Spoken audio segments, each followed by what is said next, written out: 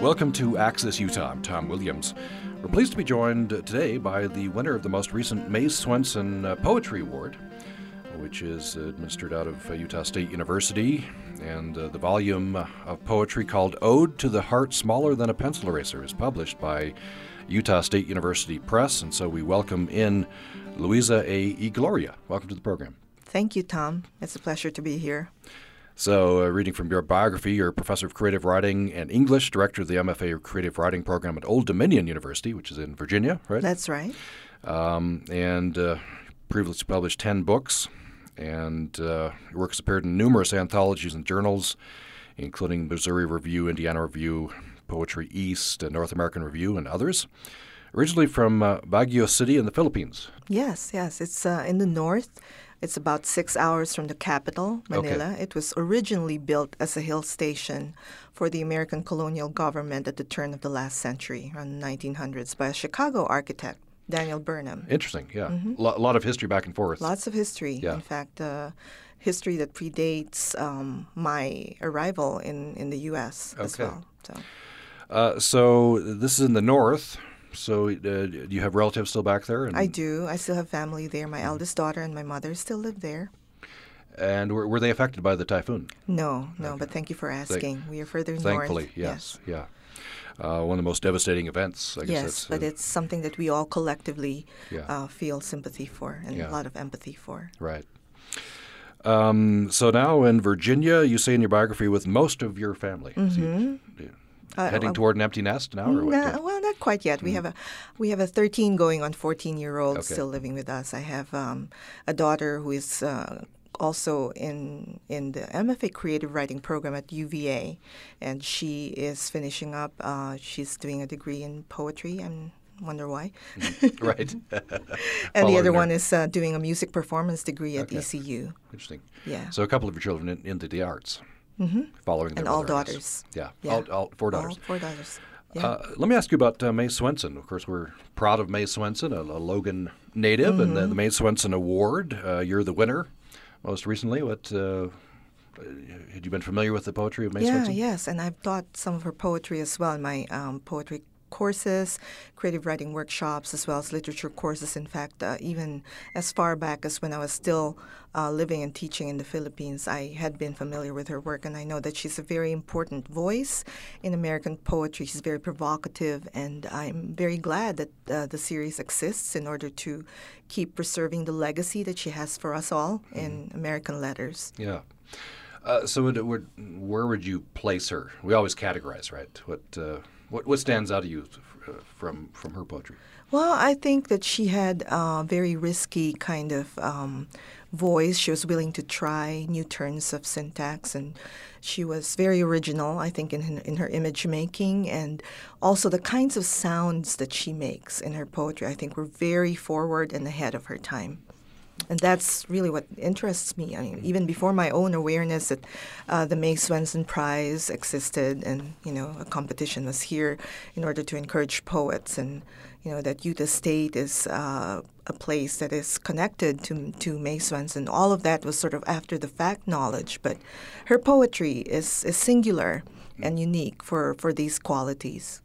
Interesting, the sounds. The sounds, yes. Makes. For instance, where she breaks a line, mm-hmm. or where she will produce a startling image, and the kind of syncopative energy that she builds within the lines of poems are quite startling and very modern, are still very contemporary, even today. So that word stood out to me because it's in my head, mm-hmm. and I suppose there's a sound in the head, but it'd be different from the poet reading their work. I suppose so, yes. Yeah. And in fact, at the reading that I just did about a week ago here for the May Swenson Prize, I read a translation of one of her probably most famous or most anthologized poems, Question, and I tried to do that in Filipino, or Tagalog as some might put it more colloquially. And it was startling to me how, at least in my own working on that particular poem in the translation, how some of that sense of sound also carried over nicely, even across a different language. So it carried over? I thought it did. Yeah, interesting. Mm-hmm. wondered, is there something universal? Well, some of these ideas in translation to sound from language to language to language, maybe? Maybe, and maybe also because they speak to very basic human experiences. I think maybe that's what we're hearing. Even if we may not get the entire sense or the intellectual meaning or the logical meaning of what we're hearing, we can perhaps sense some of the urgency and the inflection of emotional experience on the surface of the poem. Have you done other translations? I have. Yeah, back and forth, or back and from forth.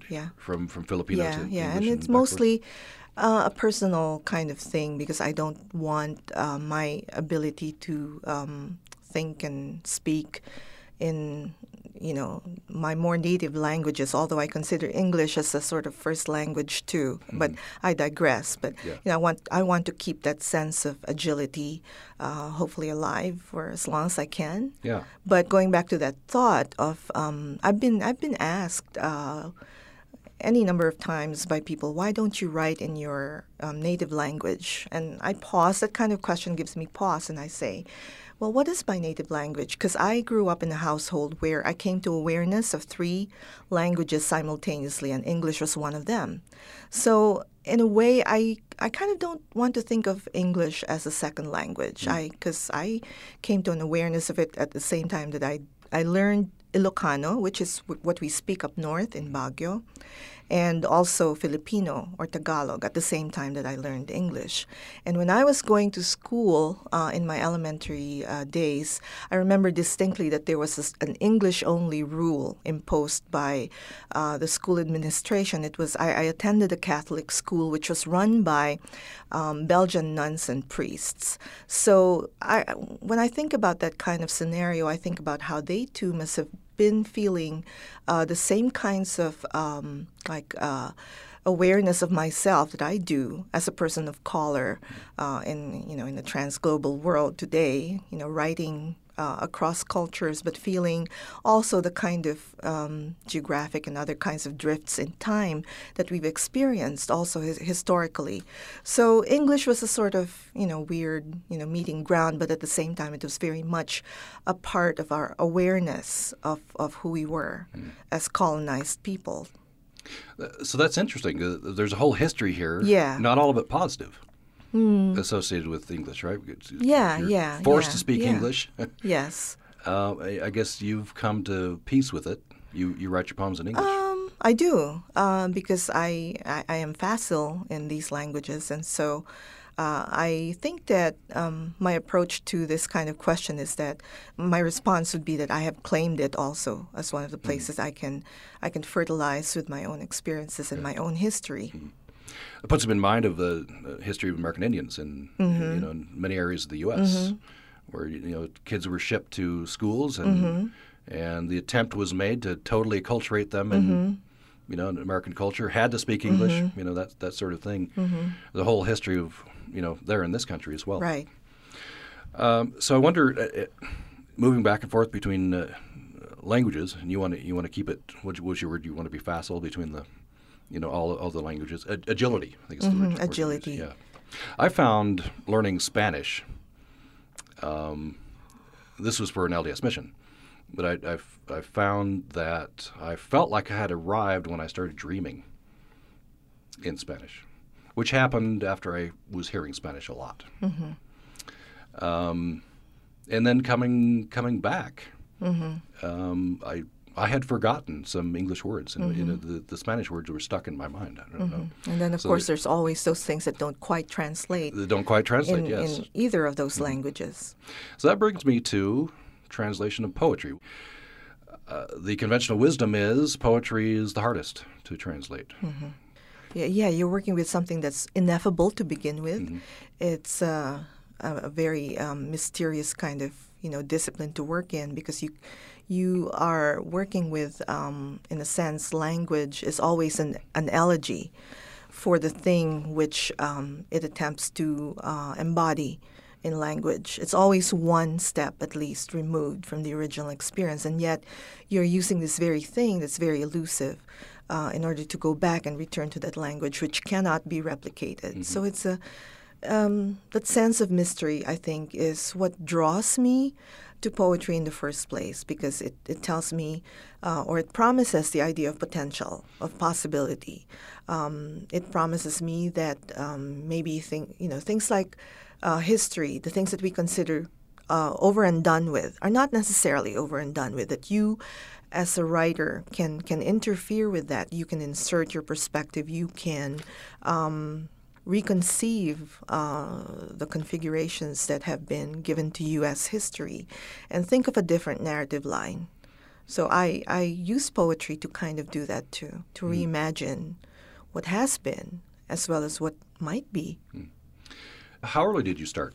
Well, first of all, my parents had raised me as an only child, and I remember that they taught me very young, very early on to read. I learned to read at age 3, and because I was often taken along with them on whatever grown-up jaunts they had, they often would thrust a book into my hands and say, "Amuse yourself."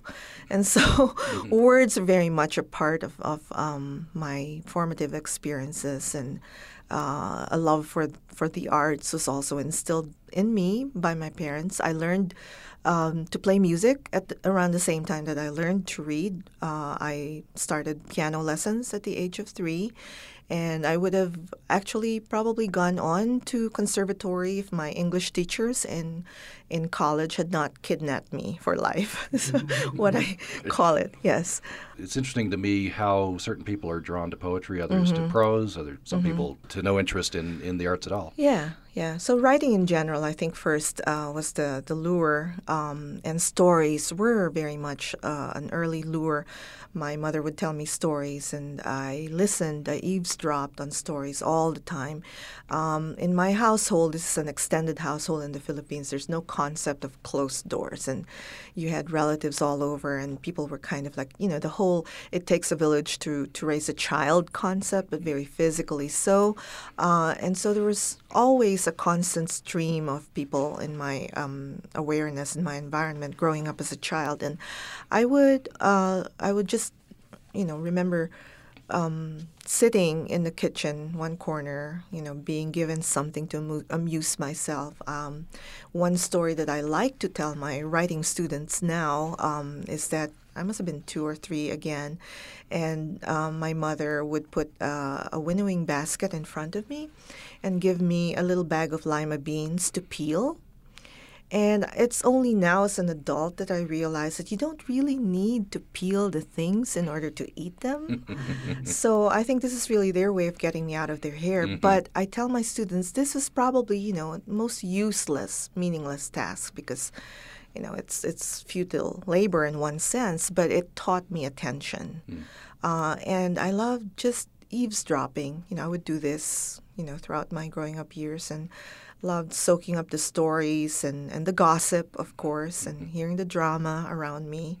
And that led to, an interest in creative writing in high school. And I joined the college paper when I was in college. And when I was 21, I believe, I was told by my college professors that I was ready, whatever that meant, to enter my poems in what was then and still probably the most influential, most prestigious literary prize in the Philippines. This is the Palanca Award, and some people consider it the equivalent of the Pulitzer Prize, with some contextual differences, I suppose, in terms of the culture and the social, the other meanings attached to it. But so I entered my poems, and I was overwhelmed when I received first prize.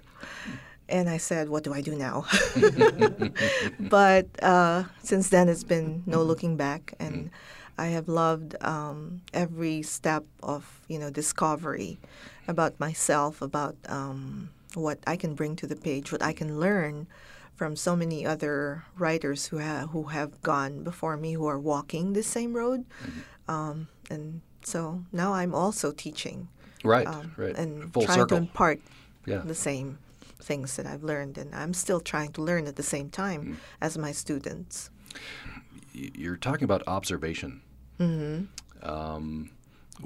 heightened. We think of poets as having heightened observational skills, which is probably true. Yeah. And then you translate that and you meld that with your thoughts. And so the poem I thought of from your collection was Interior with Roman Shades and Lovers. I wonder if I'd have you read that. Sure.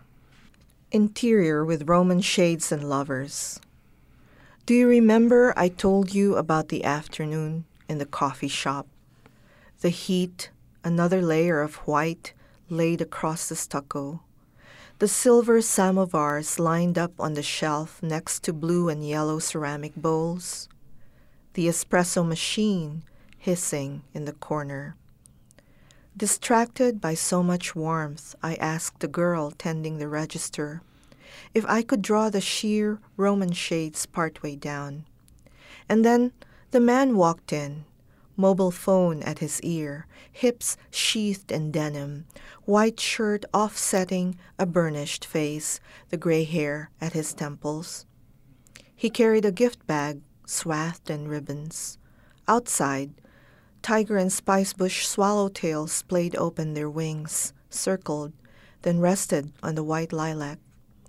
The woman he was waiting for arrived. They took the table farthest from the windows. They held hands. They kissed. "Birthday?" smiled the girl, bringing cappuccinos and napkins. The woman smoothed her dark brown hair. Packing up my papers and my books and pens, I peered at the sky. If it had rained right then, I might have gone out under the trees to be, like the lover and his lover, awash in that murmur, passing like a single flower between them. That's Interior with Roman Shades and Lovers. The poet is Luisa A. Igloria, my guest for the Hour on Access Utah today. So that's a moment. Yeah, a moment of observation.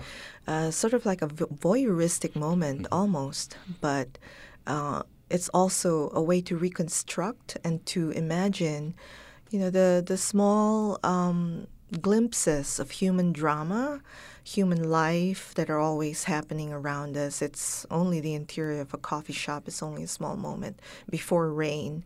And I do a lot of my writing when I can, when I'm waiting for my daughter to come out of school or out of her music rehearsals. I sometimes write in coffee shops. I also sometimes just write in the car or whenever or wherever I find myself. But this particular scene suggested some other possibilities for empathy and, trying to maybe bring that moment alive in language. There's mystery there as well, isn't there? Yeah. You don't know everything about them. It's a moment. Yeah. You don't know what's going to happen, but it's a well-observed moment. But I observed them, and, they were so tender, and it was just so touching. Yeah. And I wrote a poem. Yeah. Yeah. Let's take a break. We will come back with Luisa A. Igloria. She is the winner of the May Swenson Poetry Award. Her collection, Ode to the Heart Smaller Than a Pencil Eraser, is out, published by Utah State University Press. Hi there, this is Bill McLaughlin of Exploring Music, and next week we are exploring a very simple idea, strings plus. Just take a couple of stringed instruments and add, Jean-Pierre Rampal, for example, or Rudolf Serkin, or even Benny Goodman playing with Josef Zsigety and Bela Bartok. It's Strings Plus, featuring music of Mozart, Brahms, Dvorak, Boccherini, and Samuel Barber. Next week on Exploring Music. Weekday afternoons at 1 and Monday through Thursday night at 9 on Utah Public Radio. Programming on Utah Public Radio is made possible in part by our members and doctors Cameron Peterson and Jonathan Swenson, Logan Regional Orthopedics, offering non-surgical treatments for pinched nerve pain, back and neck pain, and chronic problems such as tendonitis and arthritis, helping athletes and older patients return to full function. 435-716-2800. You're listening to Access Utah. I'm Tom Williams. We're back with Luisa A. Igloria. She is author, most recently, of the collection Ode to the Heart Smaller Than a Pencil Eraser. And she's the winner of the most recent May Swenson Poetry Award through Utah State University Press. And Luisa Igloria is a native of the Philippines, Baguio City. She has 4 daughters, makes her home in Virginia, and she is professor of creative writing and English director of the MFA Creative Writing Program at Old Dominion University. And she's published 10 previous books. Her works appeared in numerous anthologies and journals.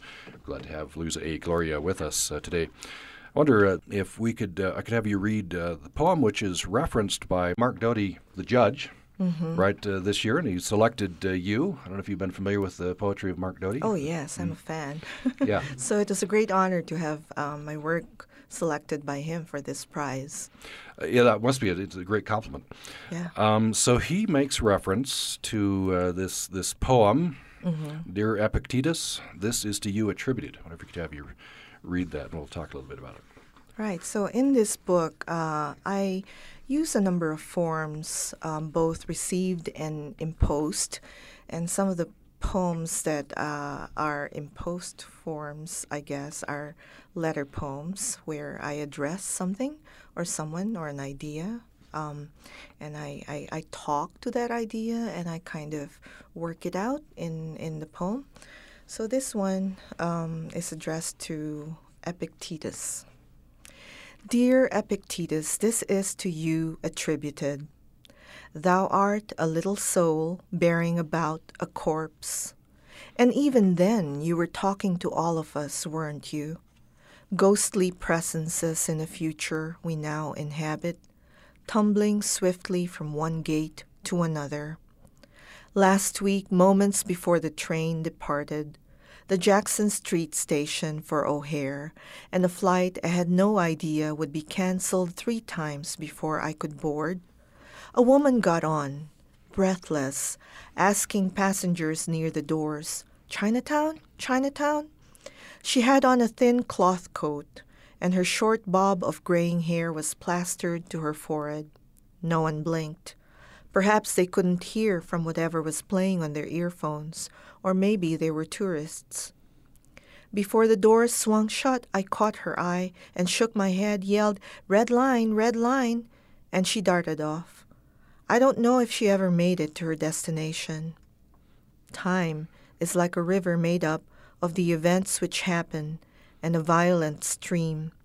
For as soon as a thing has been seen, it is carried away, and another comes in its place. Therefore, all that afternoon into evening, as thin snow began to fall again on the tarmac, streaking the windows, chilling the glass, seats filled and emptied and filled, as though the blue light flickering near the ceiling of the concourse were that same river's garment. Anxious passengers watched as TV monitors showed footage of town after town hit by a single tornado. New Pekin, Henryville, Marysville, Chelsea, before it crossed the Ohio River into Kentucky. The hours stretched, and in their fluid arms there might have been the call of the morning dove. There might have been a sparrow slight as a child born aloft before the dark column of air set her down in the field. So that's a moment. Again, you've connected it with other events. Yes. Which are being viewed Yes. by the passengers. So I want to go back to the foreword by Mark Doty, and he references this quote that you have in this poem. As soon as a thing has been seen, it's carried away. Another comes in its place. And so he talks about this is Epictetus, a Stoic philosopher. He might be offering this principle as cause for detachment, but he suspects you have a different purpose here, transience. Has he got it right? What? I don't know if transience necessarily, because what he offers in that thought is that everything is always constantly going away. So it's also a reflection on mortality and perishability, and how it's very difficult to think of, the fullness of possible connections and how permanent they could be. So one approach to that would be to say, well, if that's the case, why the heck should we care? Or why should we even bother? But for the same reason that is the way things are, or at least, our perception of the world can be this way, then it offers the possibility, too, of maybe imbuing each of those very highly perishable moments with even more, generous attention because they are going away. Just because we can't have them doesn't mean that we can't be fully in them or invest each of these fleeting, moments with more than just elegy, more than just remorse or regret or sorrow. So this poem actually began, I think, in a situation observing, weather reports. I actually was taking a number of trips for conferences at around the time I wrote this, and there was all these weather disturbances. And some of the things you hear in this poem are actually snippets from, news bulletins, and thinking about the fickleness of both weather and human events, I think is also another layer which adds to that idea of our mortality, our perishability, about how time is a river that's taking everything away. And so how do you position yourself against all of these immutable, unchangeable things? Do you refuse, or do you fully, commit yourself to, I'm entering the river anyway? Part of what I think about with all of this is attention. We've talked about observation. Yeah. And sort of the conventional wisdom stereotype is that poets are maybe more aware. They pay closer attention. And I don't know if that's true, but a lot of what you see, these images, I might view that and it's gone. You record it. You process it. So I wonder if you talk a little bit about awareness. It seems like you would be intensely aware of everything going on around you. Right. I guess that also is connected to my writing poems daily, a sort of discipline I've adopted for myself, a mode of working. And I don't know, but I get very unhappy when I can't get to my writing. I wear many hats. I'm a full-time academic. I'm a full-time mom, full-time parent. You know the drill: short order cook, chauffeur, laundress. Right. Yeah.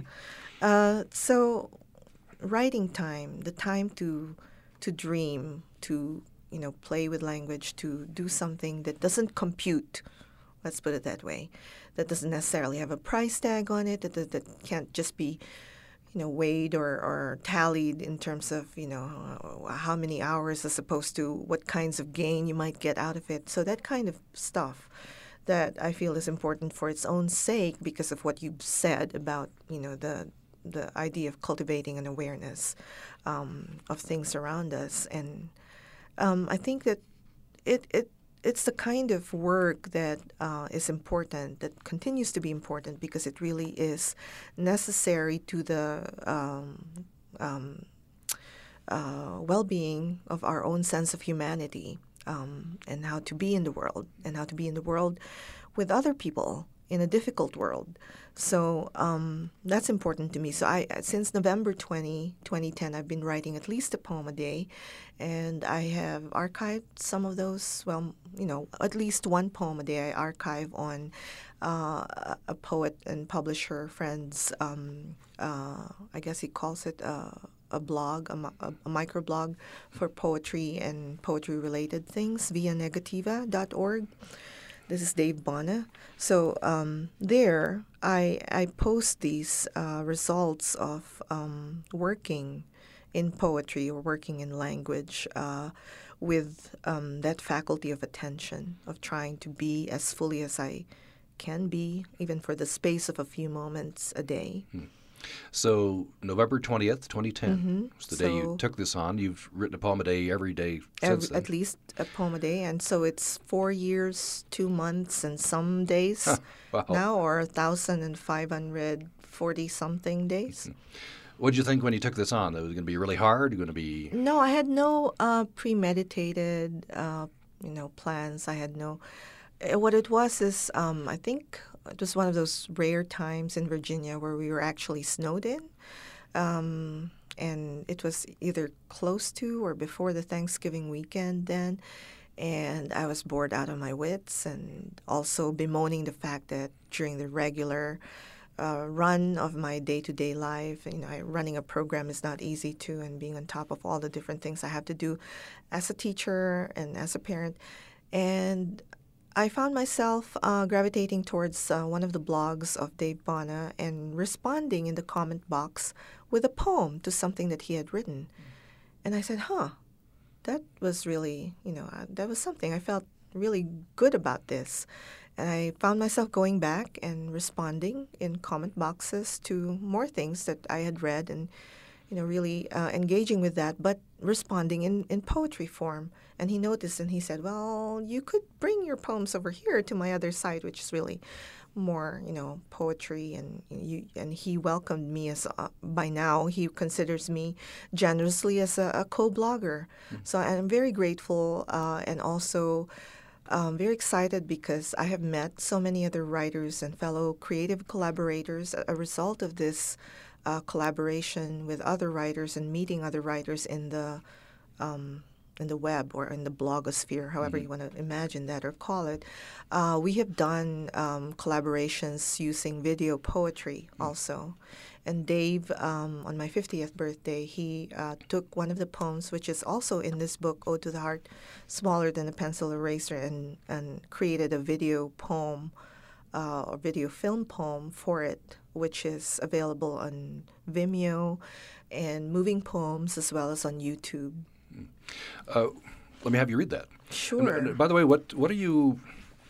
Are you noticing changes in your poems and in your craft? I could think, of course, if you're a writer, you write, right? Mm-hmm. And so that would fit in. You write a poem a day. On the other hand, I could see the view that you need to polish. You need to you need to hone it, and this sort of runs counter to that. You're churning out a poem a day. Well, I don't view it as a factory procedure or as an assembly line thing.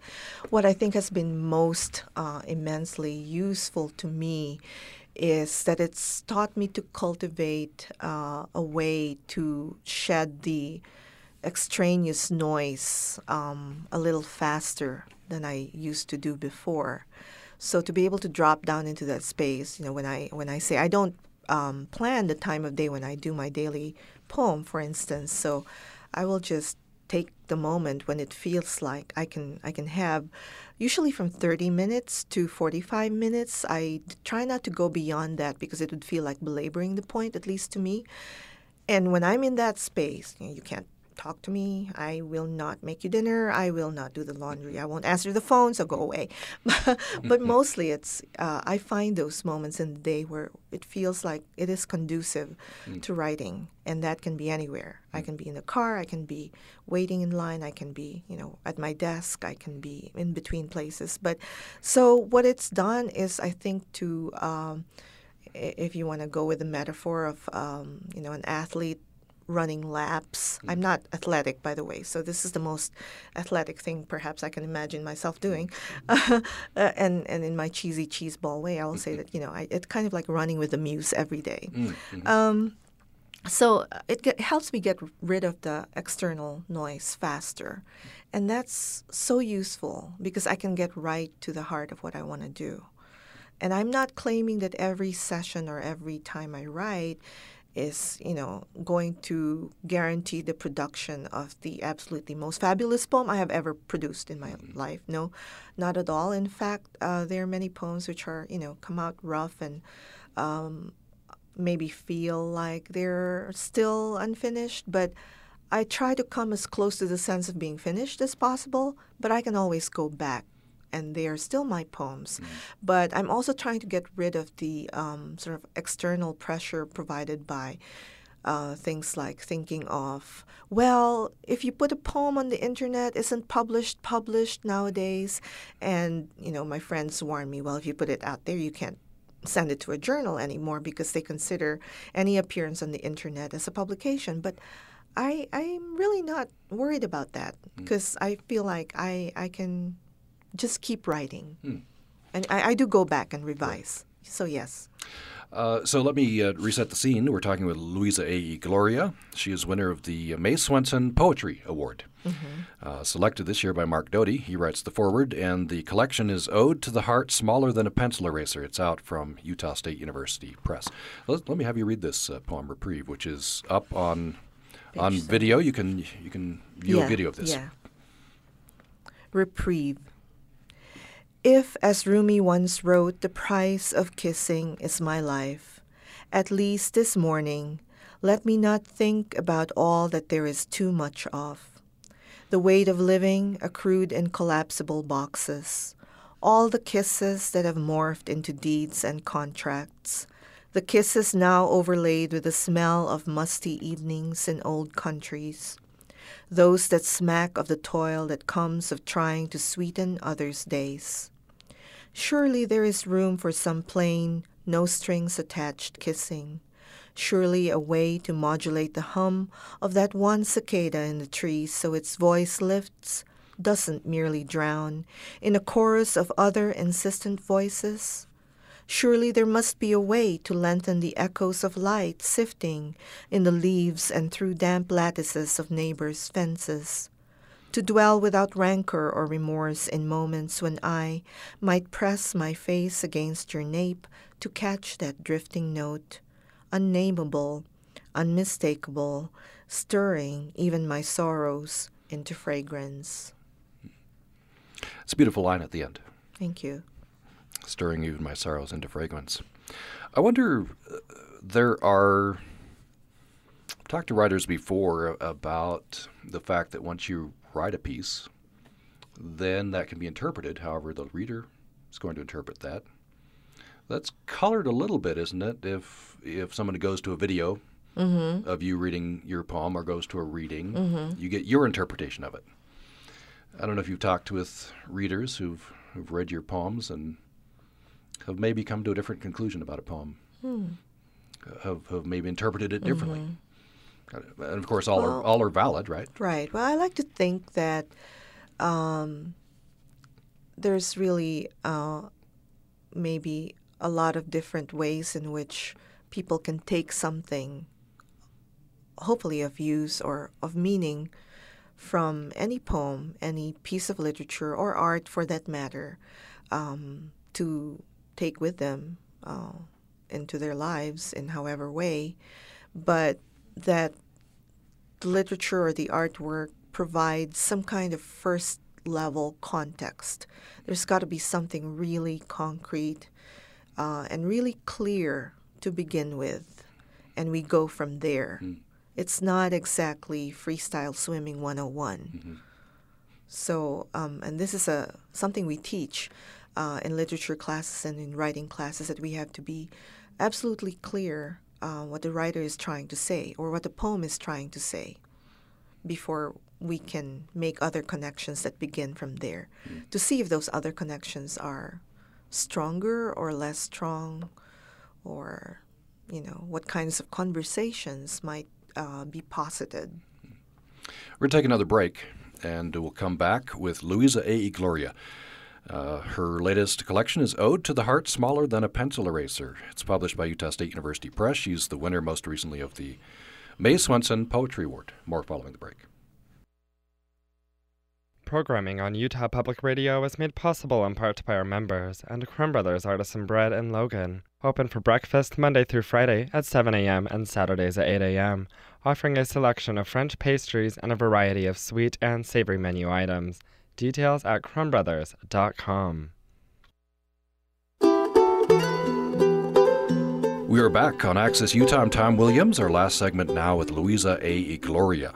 She is winner of the May Swenson Poetry Award. And her latest volume of poems, Ode to the Heart Smaller Than a Pencil Eraser, is published by Utah State University Press. Luisa A. Igloria is professor of creative writing and English and director of the MFA Creative Writing Program at Old Dominion University. And she's published 10 previous volumes of poetry. Her work has appeared in numerous anthologies and journals. And she has 4 daughters, makes her home in Virginia. So I wonder, I'd like to, Luisa Igloria, I'd like to have you read a couple of poems that struck me. I couldn't really tell you why. I guess it's as individual as the reader, him or herself, right? So the page 38, there are a couple of poems, both of them letters. And you have a few poems, letter to so-and-so. So the first is Letter to Arrhythmia. Okay. Letter to Arrhythmia. Dear Arrhythmia, dear perennially sidestepping asynchronous and rapid tachycardia, I've learned not so much to fancy up my footwork as to fake a passable improv. Not even time to do my nails, check my hair, or lines for an audition call, but here we are again, in the molasses of a telenovela, gliding from moments of near hysteria, then shimmying to the Copacabana, as doors revolve like windmills in the background. And it's true then, what they say about you, how you break knees, break hearts, and then ask, will you dance? Sometimes I want to stop, just be the wallflower, enjoy the view, be the one the waiters come and tend to, their silver trays bobbing with fancy pileated tufts of napkins. Oh, but I've never known the ease of a downier partner, only you dealing and dealing it out, sometimes more than I can muster. Some good imagery there. Maybe I was responding to just the... I find telenovelas to be mysterious. It's sort of soap opera taken to the nth degree. Right, and lots of hyperbole, lots of drama, yes. lots of crying and wringing of hands, yes. and, I will never or always and forever, all of these extremes. Exactly. Yes. Yeah, extremes. And wildly popular. I don't know, maybe something in us responds to the hyperbole. Well, I think we want a sense of bigness, because there's so much of the minutiae of everyday life, and we want to see something maybe portrayed in a way that makes it seem like, well, our little stuff isn't so bad when in comparison to all the drama we see. They have it worse, And at the same time, they provide a canvas because they are sort of larger and unreal and very, very much out of proportion maybe to the way we might experience things in real life. Maybe we get that sense of maybe we can, manage somehow. Right. Yeah. Right. And there's sometimes culture doesn't translate. I'm thinking of when I watch Mexican television. Oh, and my in-laws, they love Korean telenovelas. They don't speak it, but they understand. And so sometimes it translates very well, even if you don't speak the language. Right. Sometimes there's a little bit of a barrier. For example, some of the shows I watch in Mexican television, the audience is falling down. It's just laughing their eyes out, and I just don't get it. I guess some cultural barriers are a barrier. But then again, it's the translatability of human experience. Not to say that, everything can be universalized, because I think we also want to guard against essentializing human dilemmas and human situations, because that really just goes against the grain of being sensitive to what people are experiencing. But in a way, these things are a kind of wall against which we can throw our own stuff and see how it compares. Right. And I guess other things that have a similar kind of bigness, the Greek dramas, the Greek tragedies are also very telenovela-like. That's true. My gosh. That's true, yeah. They have the sheen of the classics to them. They're more acceptable, I guess. But that's true. Yeah. I wonder if you'd read the next one. Letter to Levity? Letter to Levity. There's some some funny images. There are, striking images here. And some of these things maybe, I have to explain that when I wrote this poem, I was working with some snippets of things in the news. It might seem like an occasional poem, therefore. And at the time that I wrote this, Prince William and Kate were not yet married, or they were about to be married, and there was such a big hubbub in the news. And you'll hear other things that were happening in the news at around that time in this poem. Letter to Levity. Dear buoyancy, dear levity, dear little digression, dear necessary respite from gravity and circumspection, your voice is just audible over the wind like a junco's chitter. Leaves like tongues lift from the newly melted forest floor, busily trading all kinds of news from the world. For instance, why did I not know before today of Gaddafi's all-girl coterie of virgin bodyguards, smart as models in their khaki outfits, or of how he sometimes likes to camp out in five-star hotel gardens in a sumptuous, heated Bedouin tent guarded by a camel? Or of unsinkable Molly B., the cow that jumped the slaughterhouse gate and fled authorities by swimming across the Missouri River. She's safe now in a Montana sanctuary. They say that Elton John's in town this weekend. I want to know if he's traveled with the same grand piano that workers in Sarcoya Cello scratched their heads over, wondering how to hoist it through the narrow windows of Catherine the Great's gilded ballroom. And what about those 3 men in Malaysia who made off with 725,000 condoms still missing? Or the Mexican woman now on her 9th day of a hunger strike demanding an invitation to Prince William's wedding? A 35-year-old naked man was captured on surveillance video taking sausages from the kitchen of a retirement home. Who knows why these things happen? Perhaps an inexplicable longing seized them all in the night. Some order not to be disobeyed flashed on in the cortex of the brain. Once, my daughter's piano teacher mistook a gift of strawberry body butter for yogurt, she called, half laughing and half in pain, saying she was just so hungry, that it smelled so beautiful and good, and suddenly she wanted it more than anything in the world. Those are some amazing images. Just collected, I guess, from the news and such. And, of course, from your composite life, of different things. Yeah. Who knows why these things happen? Yes, fact is stranger than fiction. It is. You couldn't make it up. Letter to Levity. That's Luisa A. Igloria from her collection, Ode to the Heart Smaller Than a Pencil Eraser. She's the May Swenson Award winner for this year, and this book is published by Utah State University Press. Just have a few minutes left. I wonder if there is a poem or two you'd like to read, either from this collection or other collections of yours? Yeah, perhaps maybe say a little something about the title poem and what it meant to me to sort of use this as a touchstone, and also thinking about giving it the title, giving the book the title from this poem. I had read a short essay by Brian Doyle in American Scholar.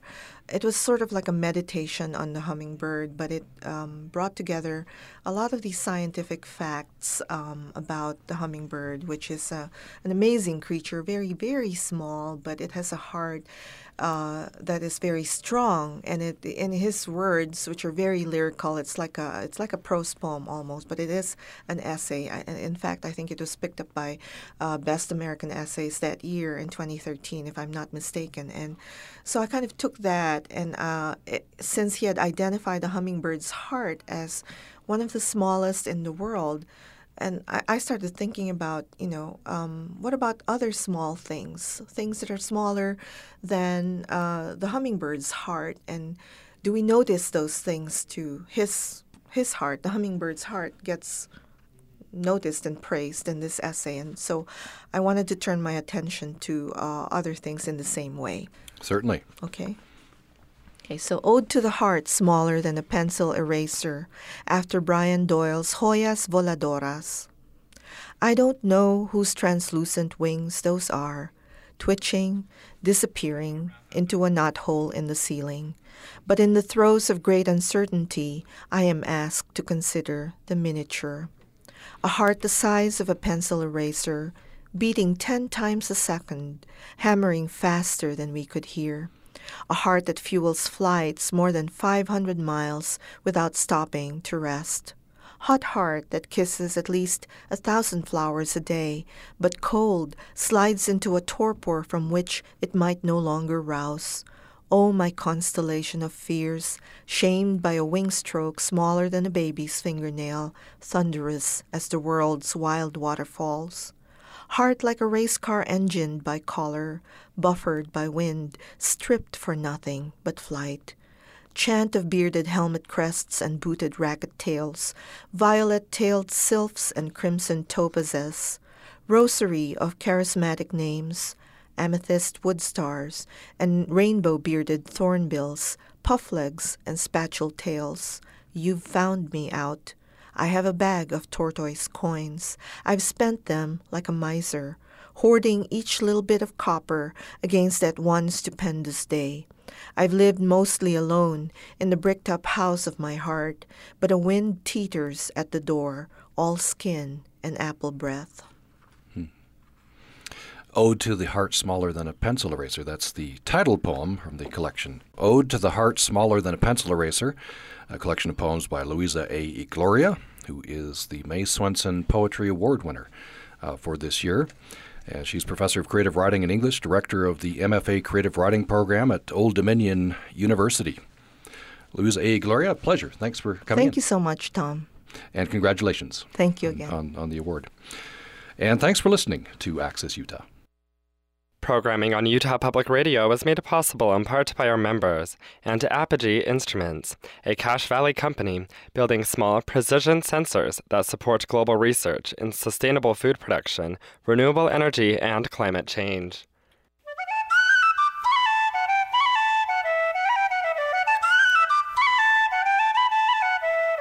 Welcome to Wild About Utah, a Utah Public Radio production featuring contributors who share a love of nature, preservation, and education.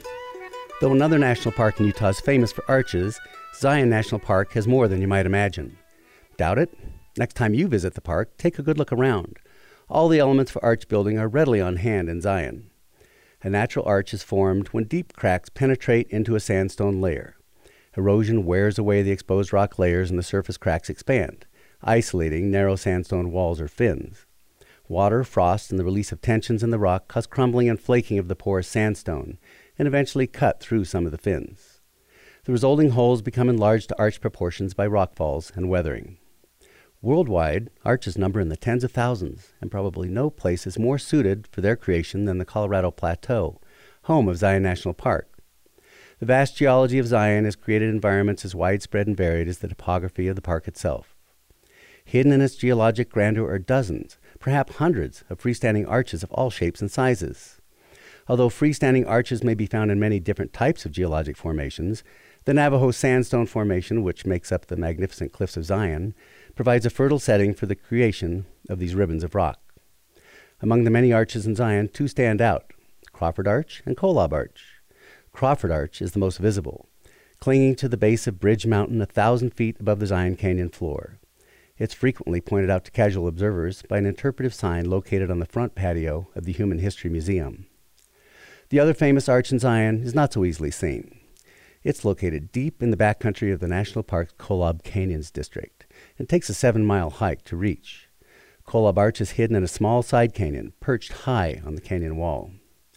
For most of the 20th century, many believe that Kolob was in fact the world's largest freestanding arch, leading to years of debate and the motivation for various parties of adventurous thrill seekers to climb on and around the massive span in hopes of securing a defensible measurement.